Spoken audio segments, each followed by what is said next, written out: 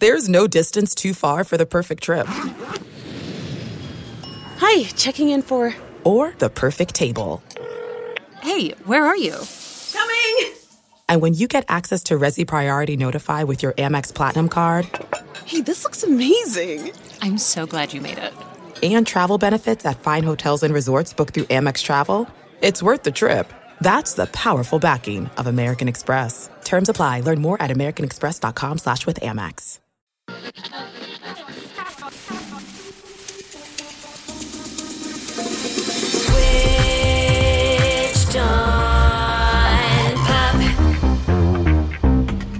Welcome to a bonus episode of Switched on Pop. I'm songwriter Charlie Harding. On our last episode, we shared how Kate Bush's 1985 song Running Up That Hill has found itself at the center of culture due to a placement in the Netflix 80s horror sci-fi TV show Stranger Things.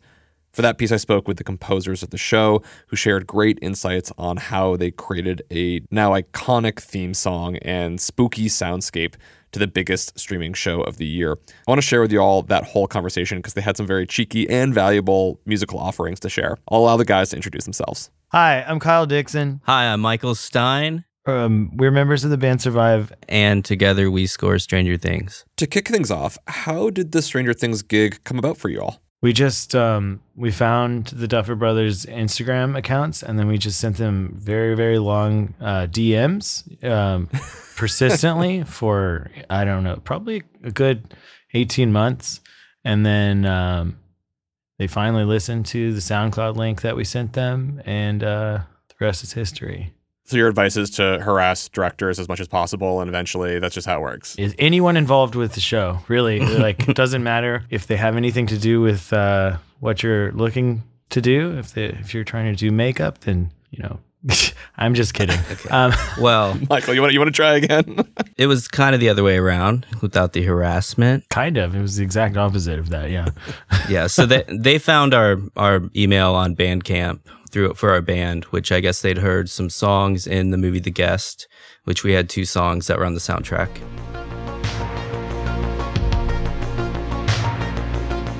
That was the seed of them reaching out. Okay, so you didn't slide into their DMs, but they did email you. I want to get into the music itself. Let's start with the theme.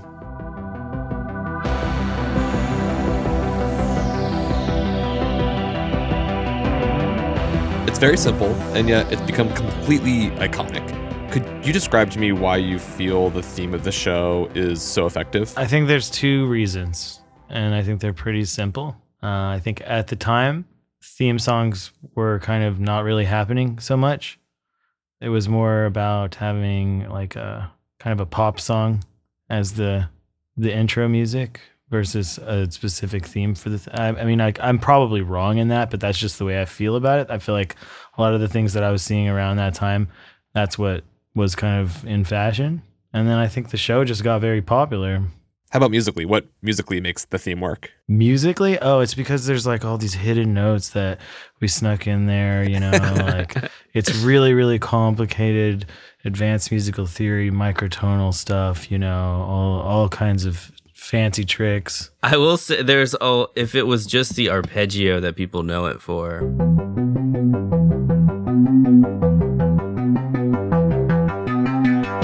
I don't think it would be as popularized, whereas the original has like 80 layers of tracks and things happening and a lot of motion to it. Like it keeps moving without sounding like it's looping or getting repetitive. Like something's always happening next. It's also in a major scale, but I don't know what key it really is. It's kind of minor. It's A minor. I'm pretty sure. A minor. Or C major, whichever you want to choose. I don't exactly know why. I don't know why. I mean, it's because we're good. We made a good thing. We used cool sounds. And we didn't do anything cheesy. And it fits the show well. I mean, I wish I could take the beginning part of that off, but oh well. I'll live with it. I know you're joking, being sarcastic in some degree. No, I just think it didn't do any. We didn't do anything like overly kitschy with it. I think that maybe other people might have been more inclined to just like really be like over the top with the 80s thing, and we tried to keep it classy, you know, like to make it sound nice, something that we would want to listen to. you know? Yeah, I think musically it represents a lot of elements of the show where it's kind of dark, it's kind of ominous, yet it's still neutral and still gets you excited enough without really leaning to any real direction. It's kind of sci-fi. It's mysterious. It's got a lot of these elements in it without being like too far one thing. Could you speak about how you went about scoring a contemporary take on an 80s horror show? What influences did you look to? How did you prepare? And what kind of soundscape were you looking to make? The goal was to put the music that we already been making into a TV show. And as far as the influences, I mean, they were really into Tangerine Dream and John Carpenter, Vangelis, classic stuff. And so they had some of that stuff temped in there, and that's easy and fun for us to do, those types of things. Like maybe not the Vangelis stuff so much because it's pretty great. Not that Tangerine Dream and John Carpenter aren't also great, but it's a little bit easier to, how would I say, what's the way to say pay homage to? Pay homage to. Yeah, exactly. I mean, I would say that the records we were making, the band and Survive, which we'd presented, our music, that was our outlet. We definitely had influences that come from a lot of the same places, like Tangerine Dream, like John Carpenter, YMO, pretty wide gamut of influences. But a lot of those influences are actually like from the 70s or even modern, like stuff that we listened to a lot in high school till now, which would be like Warp Records, like Aphex Twin. Just a lot more contemporary stuff makes its way in because our band was never meant to be a retro revivalist type thing. It was just kind of a culmination of our influences and the whole like retro synth wave, this thing that's developed now didn't really exist. We were just kind of doing what we liked. The Duffers wanted us to kind of do that. And I would say there was some amount of adapting to create the sound of Stranger Things. But we've always had a little more of a take your influences and have a more contemporary approach to just not having these like boundaries to be some kind of retro revival concept. So we're not going into it with that. We're just like, let's make some music. We want it to sound fresh. We don't want to make something that's already been made. So it's not that difficult to end up with I'm not going to call it a product or content, whatever, with music that somehow sounds individualistic. There are the boundaries, of course, that the show is set in a certain time. Yes. And so the tools that you're using seem to be influenced by that moment in history. But a lot of it's a lot less silly, though, than the 80s tone of synth music. Like, meow. Like, sure, we use a lot of the same instruments that were being used in the late 70s, 80s, right? But to Michael's point, we're scoring a period piece, right? But we're scoring it now. So there's 30 years of cinema, 40 years of cinema that have happened, and you can't just go back and forget about all that. If you're trying to scare people, you're not going to be able to do it in the same way as you were in like 1978. The 90s happened. Like everything got so much louder. Grunge, metal, like things got a lot more aggressive. Hair metal sounds silly now, and it used to be like this like crazy thing, you know? But once the 90s happened, that all kind of felt a little silly because everything got pushed further and further. So I think the same thing happened in cinema is what I'm saying, or film and TV, whatever you want to call it. So I think that absolutely affected the way that we have to record music to help tell these stories. Could you give some examples or a film that you think about that from its era in the 80s, maybe today sounds cheesy? Oh, like any of the Giallo stuff, like Suspiria.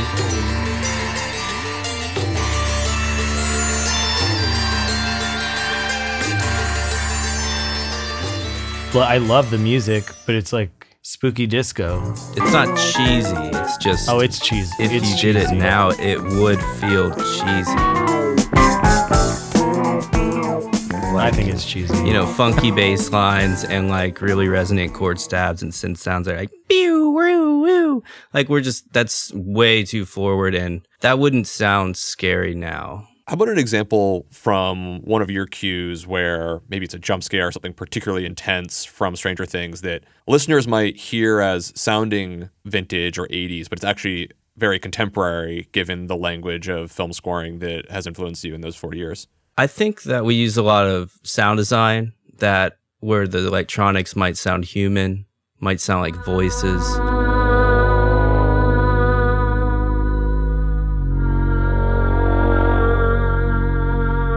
Filtering and combining those with like waterphones and various acoustic instruments that are used in horror to create layers so you don't really recognize what the sound is, but sometimes if it has a real ambient space, it can sound a little scarier. And also like we'll use some more or less like sound design and industrial-esque rhythms and sound design that is kind of harsh and unnerving.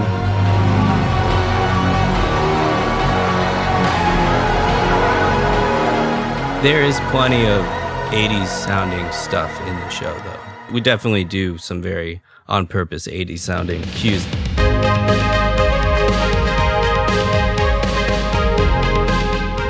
I mean, almost anytime anyone's getting killed, like, it's pretty wild stuff. Like, yeah. Especially the third season, we got, like, in some of those fights, like, there's a cabin fight scene.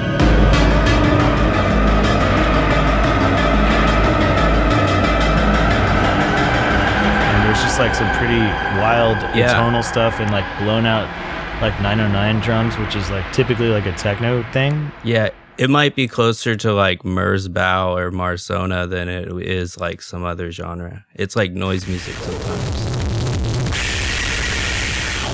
Which I personally find is an achievement. I'm very happy that we've been able to bring noise music to the mainstream, whether or not anyone knows that's happening. It makes me feel good. Yeah, a lot of it's dynamic in shape and how you play the scene, you know? So if you just like pull back to the string and engage the listener and then wham, hit them with some really abrasive sound. Yeah.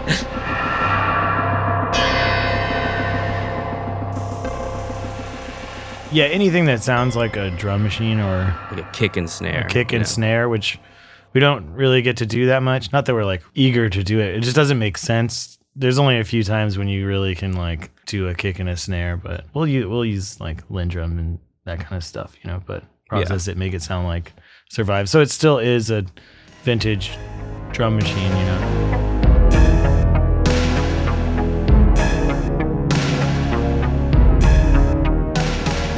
The show takes place over a number of years. It goes from 1983 to 1986. I'm curious, are there ways that you've thought about evolving your sounds to fit in the place of the show so that now we're in season 4 in 1986? Are there things that you all prepared differently to fit that time period?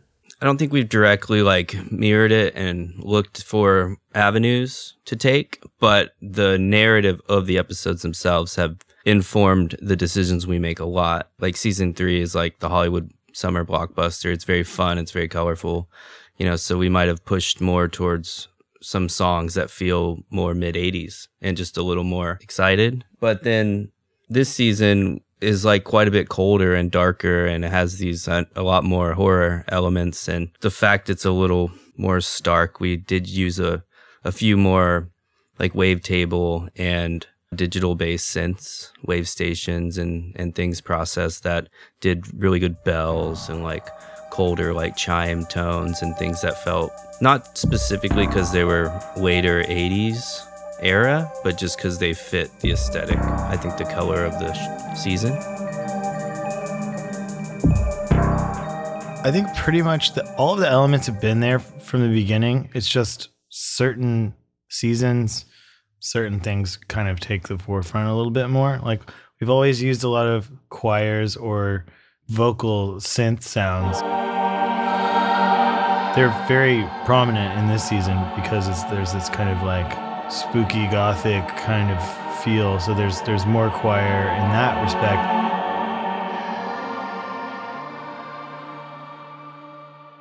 There's no distance too far for the perfect trip. Hi, checking in for... Or the perfect table. Hey, where are you? Coming! And when you get access to Resi Priority Notify with your Amex Platinum card... Hey, this looks amazing. I'm so glad you made it. And travel benefits at fine hotels and resorts booked through Amex Travel, it's worth the trip. That's the powerful backing of American Express. Terms apply. Learn more at americanexpress.com/withAmex. Calling all female runners, it's time to lace up and join Team Milk.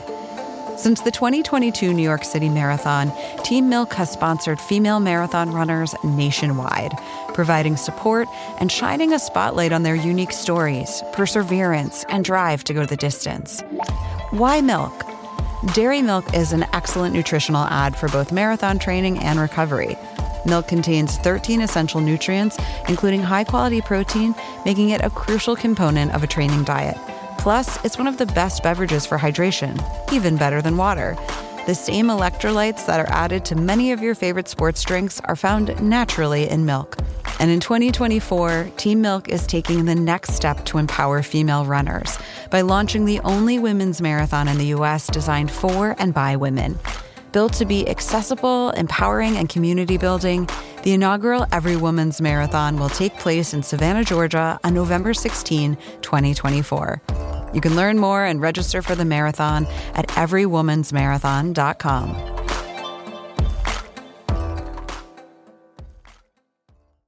I felt like this season, especially, the conversation between the scoring cues and the soundtrack seemed to be very present. I think particularly with the Running Up the Hill, which we hear a dozen times, it seems, throughout the show. The scoring just sort of weaves seamlessly throughout it. I'm curious about how you approach scoring in conversation with the Kate Bush, given the importance of diegetic music in this season. I think we always try to be cautious of what music is coming or the score is going into or coming out of, but you can't really be 100% certain what's gonna be in the show until the very end. So while we kind of know the dynamic or the feel of that the piece of music, the sync, that they're gonna license is gonna have, you can't always match the key.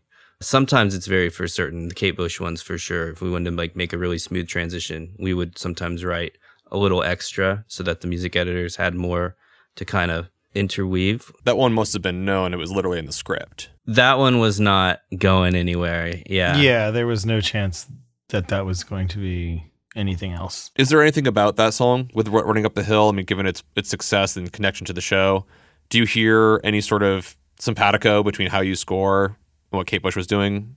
We've definitely, in some of our band's work, have directly referenced, I feel like very obviously, Kate Bush. Yeah, I would say so too. Do you have an example? It's the end of AHB, right?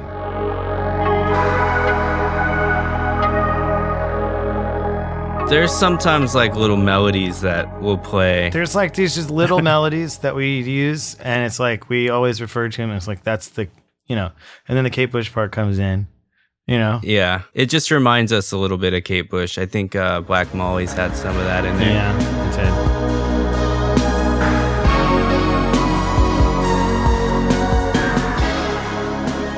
Little playful melodies that will be on top of this kind of dark song, and we'll be that ends with the little Kate Bush type Feels thing. nice, yeah. Also the pitchy brass, the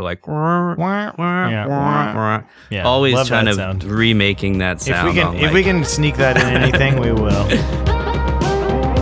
It's a great sound, good melody. That's a really good song, and I'm glad it's number one. Yeah. Can you think of any interesting or funny ways that the song Running Up That Hill ties in with the Stranger Things theme? Funniest thing about the theme to me is every time we've tried to put that as a thematic element into the show, we're I don't know about this. It's kind of shown up in a few instances, but for the most part, we never really just have that arpeggio rocking or something under a scene. It says too much in the show if it comes out of nowhere. It's not the theme. It's in there sometimes. There's a hint towards it here and there for sure. But I mean, you can find that in any score. You remember that silly waltz thing? I made like a really silly version of it once. Because there was a lot of comedy in the not this season, but the one before. So it was always like, how are we going to write this comedy music? So I remember trying to make a comedy version of the theme. I do not remember that, but that sounds pretty funny. It was fun. It was like probably the Prophet 6, but like with using the swing amounts, like some kind of swing. So it was doing some kind of like waltz. It was really funny.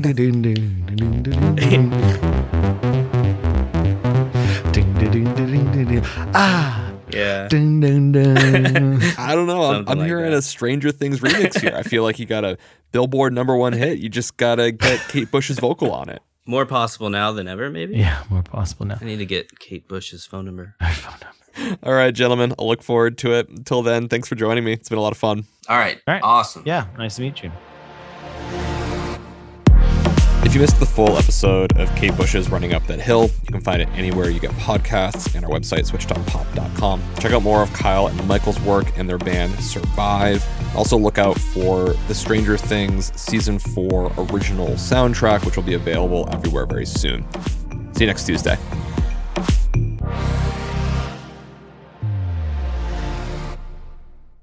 There's no distance too far for the perfect trip. Hi, checking in for... Or the perfect table. Hey, where are you? Coming! And when you get access to Resi Priority Notify with your Amex Platinum card... Hey, this looks amazing. I'm so glad you made it. And travel benefits at fine hotels and resorts booked through Amex Travel, it's worth the trip. That's the powerful backing of American Express. Terms apply. Learn more at americanexpress.com/withAmex. Why do you run? Why does anyone? I always thought that runners loved running, and that's not the case. Most runners hate running, but they choose to do it. In the new docuseries Running Sucks, brought to you by Team Milk, Abby Ayers learns why women runners everywhere are driven to go the distance. It really is about taking my power back and proving myself wrong. Team Milk is about fueling women's performance and helping them along their marathon journeys. You can sign up now for the inaugural Every Woman's Marathon taking place in Savannah, Georgia on November 16th, 2024. Learn more and register at everywomansmarathon.com.